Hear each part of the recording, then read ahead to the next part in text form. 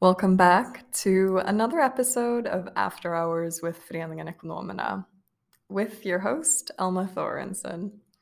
I'm back within the confines of our national borders and coming to you with the announcement that I frankly have nothing to talk about. At least that's the way that it feels currently. My holiday stint in Scotland was very healthy and very good for me in the sense that I unplugged quite a bit, especially from student life. I wear a lot of different hats in this arena, more on hats later this episode, and it was definitely good for me to put them away for a little bit. Most of us are familiar with the feeling of feeling worn out, and as such, I genuinely think that it can be quite healthy to shed the various roles of your person and be someone else for a while. Not a totally different person per se, but more accurately, a person with different priorities than the one that you're accustomed to being. And going to a new place is usually the easiest way to do that. However, that did also mean unplugging the part of my brain that collects ideas for this podcast. You win some, you lose some, I guess. I'll get my groove back if you bear with me. All that being said, I'm very happy to be back in Stockholm. This is my city, my turf, and also where I hang my hat, after all. Traveling is fun, and you can certainly feel at home in many different places. That definitely applies to me. But Stockholm always seems to pull me back in. If you asked me where the Earth's gravitational force is located, I'd jokingly point to this city. As we approach the holidays, lots of you guys will be leaving and coming back too, and I hope that at least a few of you get to feel the same way, regardless of if your Stockholm is the same as mine or located somewhere else. The comfort of feeling at home can't be overstated. Moving on, we are also emerging out of another Tenta season as this episode comes out. I hope that you all felt minimal stress leading up and that you all feel happy with your performance. I had my last finance final ever this past Monday, which means that from now on, all my courses will pertain to my concentration. The advent of this is quite peculiar for me to conceptualize, as I've always sort of considered myself a jack of all trades, primarily academically, but even when it comes to my hobbies and interests, I've seemingly never been one for focus. I went to an American high school in New York, which practically meant that I never picked a concentration at the upper level of secondary education, like a lot of people do on this side of the pond. This has not necessarily been a disadvantage. I've always pulled good grades in all my subjects, regardless of it being chemistry, history, or statistics, with the caveat of me, of course, hating some subjects and studying them way more than others. Looking at you, physics. All in all, I'm well rounded, as they would purport at my high school as they harassed us to send in our college essays. But until now, I haven't really had my thing academically. And by my thing, I mean a thing that people can connect to me or point me out in a crowd and say, that's Elma. She knows a lot about this or that.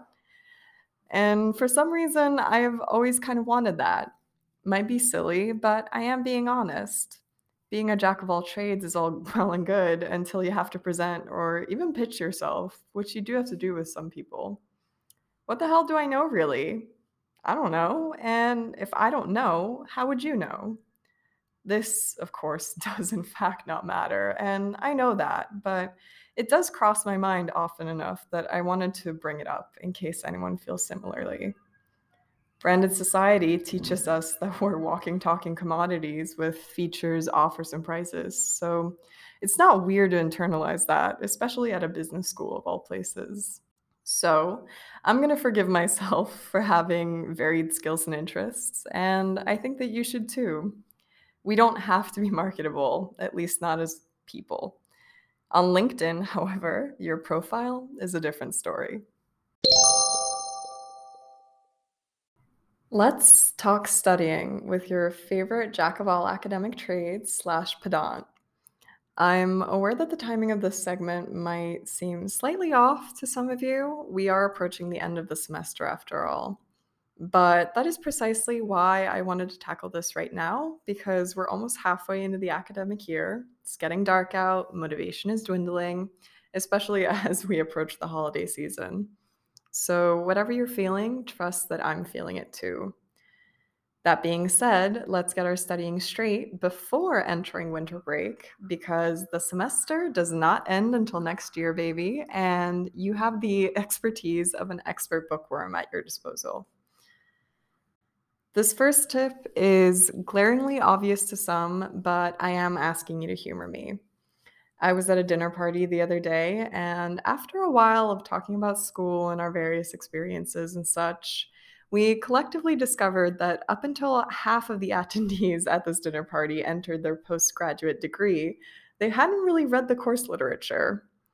Now, that was slightly shocking to me because I largely learn by reading and copying. Of course, not everyone is like this, and I'm aware of that. Regardless of this, though, and regardless of your learning style, you should be opening your books. Let's get that clear. Unfortunately for all of you, I am choosing to tough love you on this one. For the most part, us students are examined based on the course literature. You heard that right. I do read all my syllabuses. Even if you're not a cover to cover reader, I'm not either, you should be using the course literature to inform the way that you study for the examination. It's quite literally all of the main concepts that you need explained in thorough detail, handed to you. One last thing that I want to add to this point is that I'm not being dense, even though I know some of you are probably rolling your eyes at me right now. Elma, you're being ridiculous. I can still skate by without doing any of that. And that, my friend, is certainly true. You can actually get very good grades even if you're not reading the course literature. That became very evident at the dinner party. I have smart friends. But what also became quite apparent was that the grade outcome associated with this approach was quite unpredictable. There's a very big difference between an E and a B, and if you don't know which one you're more likely to get going into your exam, you're simply not prepared enough. What you're actually trying to create by studying is consistency in terms of you being able to display that you're both retaining and understanding the information at hand, not just achieving a letter grade. If you're in uni, you should be effectively teaching yourself how to think, not just regurgitating. So buck up and open that book, baby. Let's get after it. This next pair of tips are somewhat particular to the dark half of the year, but I try to do this year round for the most part. Do yourself a massive favor and structure your days so that you get your toughest work done by the time that the sun goes down. I can only speak for myself, but I like to say that the truly productive part of my brain likes to vacate my cranium as soon as the sun has disappeared beyond the horizon. I've tried to counteract this before, but now I just roll with it. As such, I make sure to schedule my day so that I get the toughest, alternatively most urgent stuff out of the way first while I'm most up to it. This is definitely at odds with the fact that I'm certainly not a morning person, but I find that this works best for me irrespective of that. Once the sun has gone down, if I have anything left, it's mostly stuff that I have fun doing. For example, this past Monday, I saved writing the outline for this podcast for the evening, knowing that I had a final from 10 to 2 in the afternoon and some more urgent errands that I wanted to get done while it was light out. Since I like producing the podcast, it was much easier to convince myself to do those extra hours of work after dark. Furthermore, another winter tip: get sun every single goddamn day.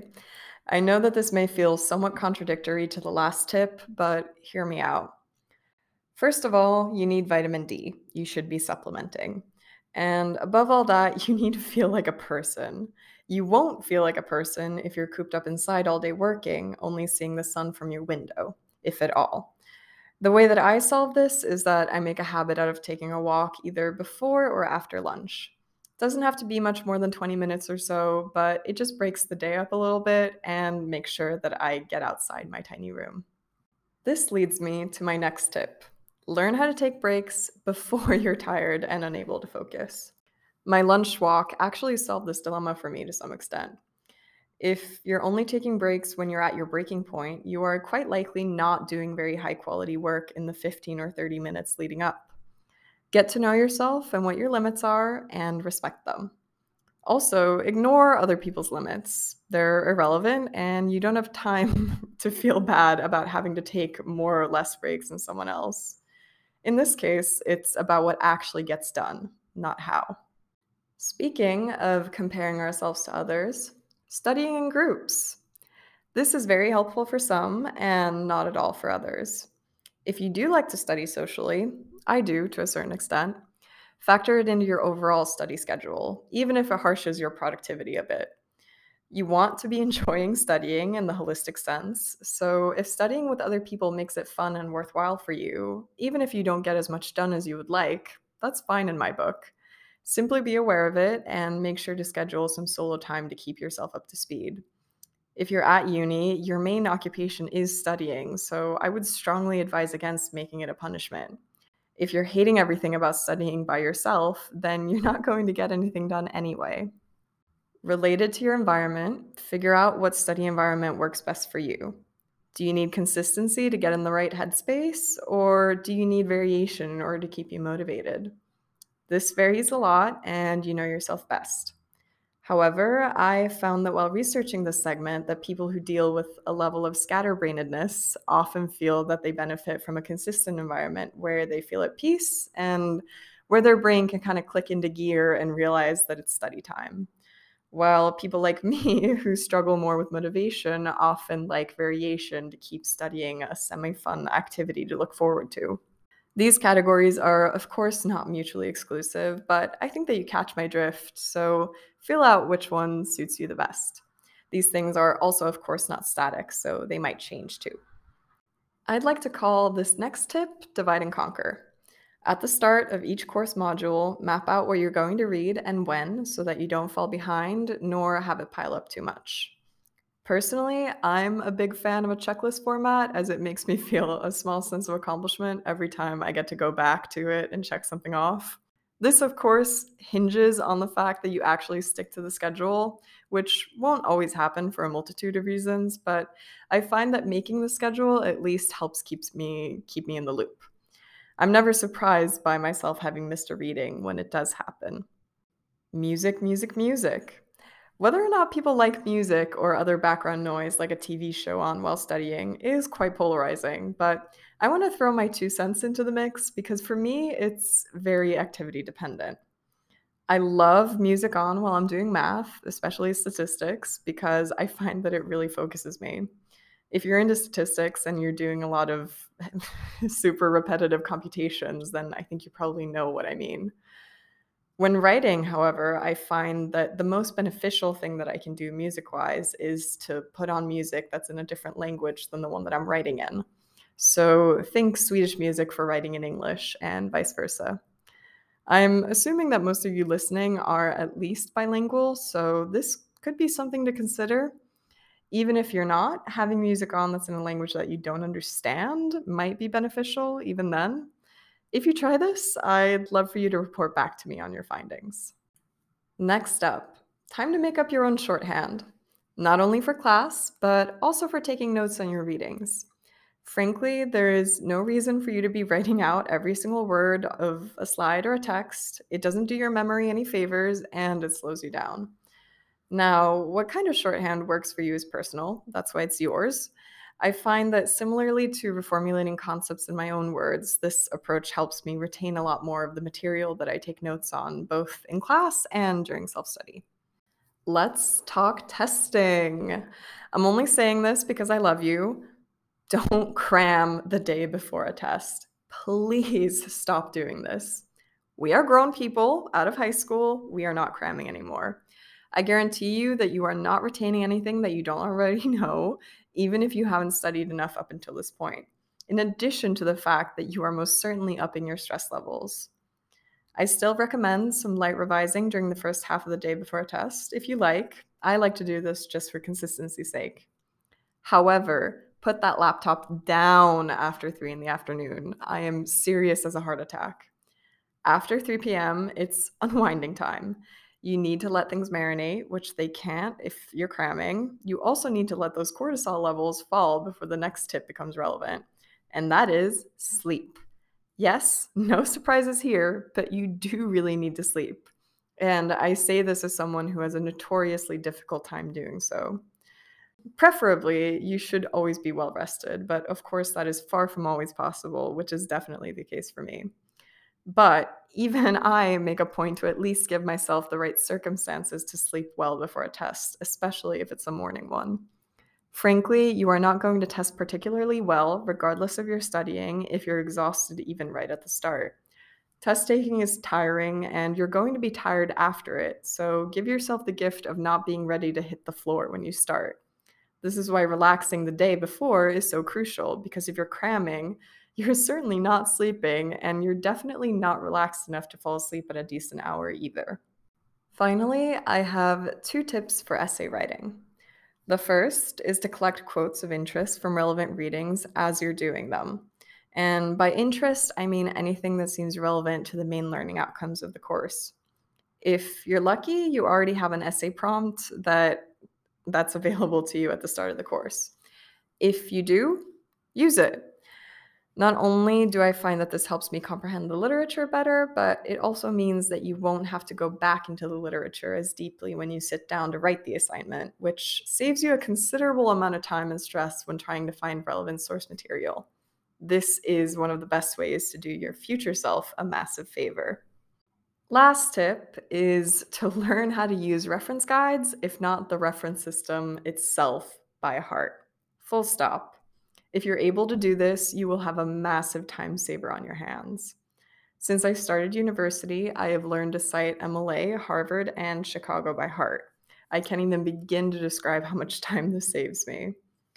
Now, I understand that this may not be possible for everyone, so if you're not trying to get on the wave of memorizing, consider extensively familiarizing yourself with a reference guide for a citation style that is relevant to you. Pick one and get to know it. That's all I got for now. I'm sure plenty of you already know these, in which case, thank you for bearing with me. Hopefully, though, you got something out of this. I know that we're all hanging in there right now, so let's be kind to ourselves and do what we can to get through the last of this semester. Once again, we are association spotting together. Yours truly is very happy to be back. If you're applying for a master's program, listen up. At 5 o'clock on Wednesday, the 1st of December, the publishing date of this podisode, the Education Committee will hold a lecture about all things GMAT and GRE, covering everything from what to expect to the pertinent differences between the two. Once again, this event is happening today, December 1st. Last I checked, there were a few spots left, but they are limited, so if you're interested and haven't signed up yet, get to it ASAP. Hopefully, I'll see you there. Föreningen Ekonomerna is hosting this year's Lucia-sittning on Lucia Day, December 13th. Bring your best full-sitting manners as well as your COVID pass in order to receive entry. Tickets are available and out now on the Orbi app. Join the IT committee for a beer on Thursday. Make sure to keep up with the Facebook event for updates as to place, as they have been frequenting Café Proviant in Nya Albanor lately, in addition to good old Ölstugan.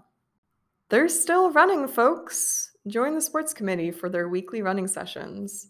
Meet up with your running buddies at Valhallavägen 95, also known as the entrance to Stadion, at 5 o'clock in the afternoons on Sundays for a run catered to all levels. Are you a master's student looking for resources to help you enter the professional sphere? Look no further than the Masters Club Career Connection event, which will be kicking off on December 8th from 1 to 4 in the afternoon. Get a free headshot, sign up for a resume review, get a mock interview with an American recruiter, or learn how to capture a PhD position. See the Masters Club Facebook page for more information. This is a reminder to all of our members that Fästningen, also known as our headquarter, is open from 10 to 16, I almost said, 10 to 4, Monday through Thursday, no key card necessary. Come study, chat, and hang out, even if it's just for a change of pace. We'd love to have you here. Applications for vice chair positions are officially open. If you're interested, this is your time to shine. The week that this episode is published, the committees will be doing individual takeovers on the Föreningen Ekonomerna Instagram page, where you can ask questions about the role and so on. The deadline for all applications is on the 5th of December, so don't hesitate for too long. See the committee Facebook pages for the link to the correct Podia forms. Good luck, everyone. We are back with our ever reliable final segment, My Two Cents, where I talk about what grinds my gears and what I adore. The thing that grinds my gears this episode, I believe should be illegal. Maybe even grounds for incarceration. I'm expressing myself passionately, but I take this very seriously as a warm clothing enthusiast. Listen to last episode's segment if you need a refresher on that. The thing that I want to hate on this time around is those tiny little horrible hats that have become trendy for men to wear. I believe that their technical name may be fisherman's beanies, but I'm not able to verify that right now.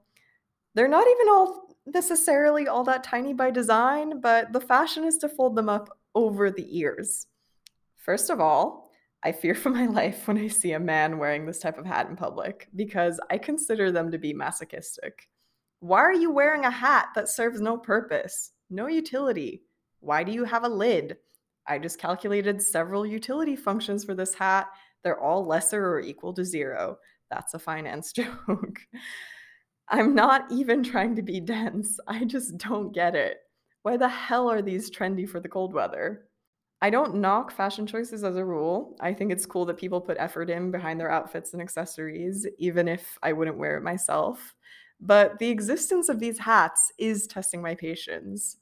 These make sense at warmer temperatures as an accessory, at least that's what I think. You know, a way to add a little bit of flair to an otherwise plain outfit. I wear 6 rings and at least 2 necklaces at a time, so I'm no stranger to accessorizing. Why then is it that I am seeing dude after bro after dude in this icebox of a city wearing them? It simply makes no sense. Now, I would not get so heated about this if it weren't for the fact that the men that I see wearing these always have glowing, dare I say, flaming red earlobes. I know that you're cold. I see it, even though you're too tough to admit it. I can't speak on behalf of all other people, but I will speak on behalf of myself when I say, for the love of God, just wear a real hat. Cover your ears because modesty is sexy and ear inflammations are not. Moving on, the thing that I want to show some love in this episode is photography. Not the art, because that's something that I don't know nearly as much about as I would like. I'm more so referring to the act of snapping candidates with your smartphone, that kind of thing, you know. As I mentioned previously, I was away for quite a bit recently. Being on holiday is quite a common impetus for photographing any and everything. I'm sure many of us remember our parents posing us in front of various tourist attractions in order to snap a picture to commemorate the occasion. In my case, there are about a million pictures of my child self in front of waterfalls because I'm Icelandic. Personal anecdotes aside, I want to rose the act of casually photographing things because why not, you know? We all carry around tremendously powerful little computers with camera ability that people used to only dream of in our pockets. And since this is the case, why shouldn't we be taking pictures, even if we're not photography whizzes? Why shouldn't our friends' pretty sunsets, jam stuck to the wall, pets, odd street finds, sea scum, etc., not get their moment to shine? There's something celebratory of the mundane and taking time to capture all that. I haven't always understood it, but as I'm getting older and seeing my teenage years and childhood in the rearview mirror, I get why my parents wanted to snap a picture of me in front of every single waterfall. Finally, being able to separate myself from my adolescent hatred of my own image and undefined annoyance at my parents' persistence, I see that they were just trying to capture a little bit of the mundane sparkle that makes life shimmer a little extra around the edges. Nowadays, I do the same. Most of what I manage to capture are complete throwaways, blurry, poorly composed, underexposed garbage, actually.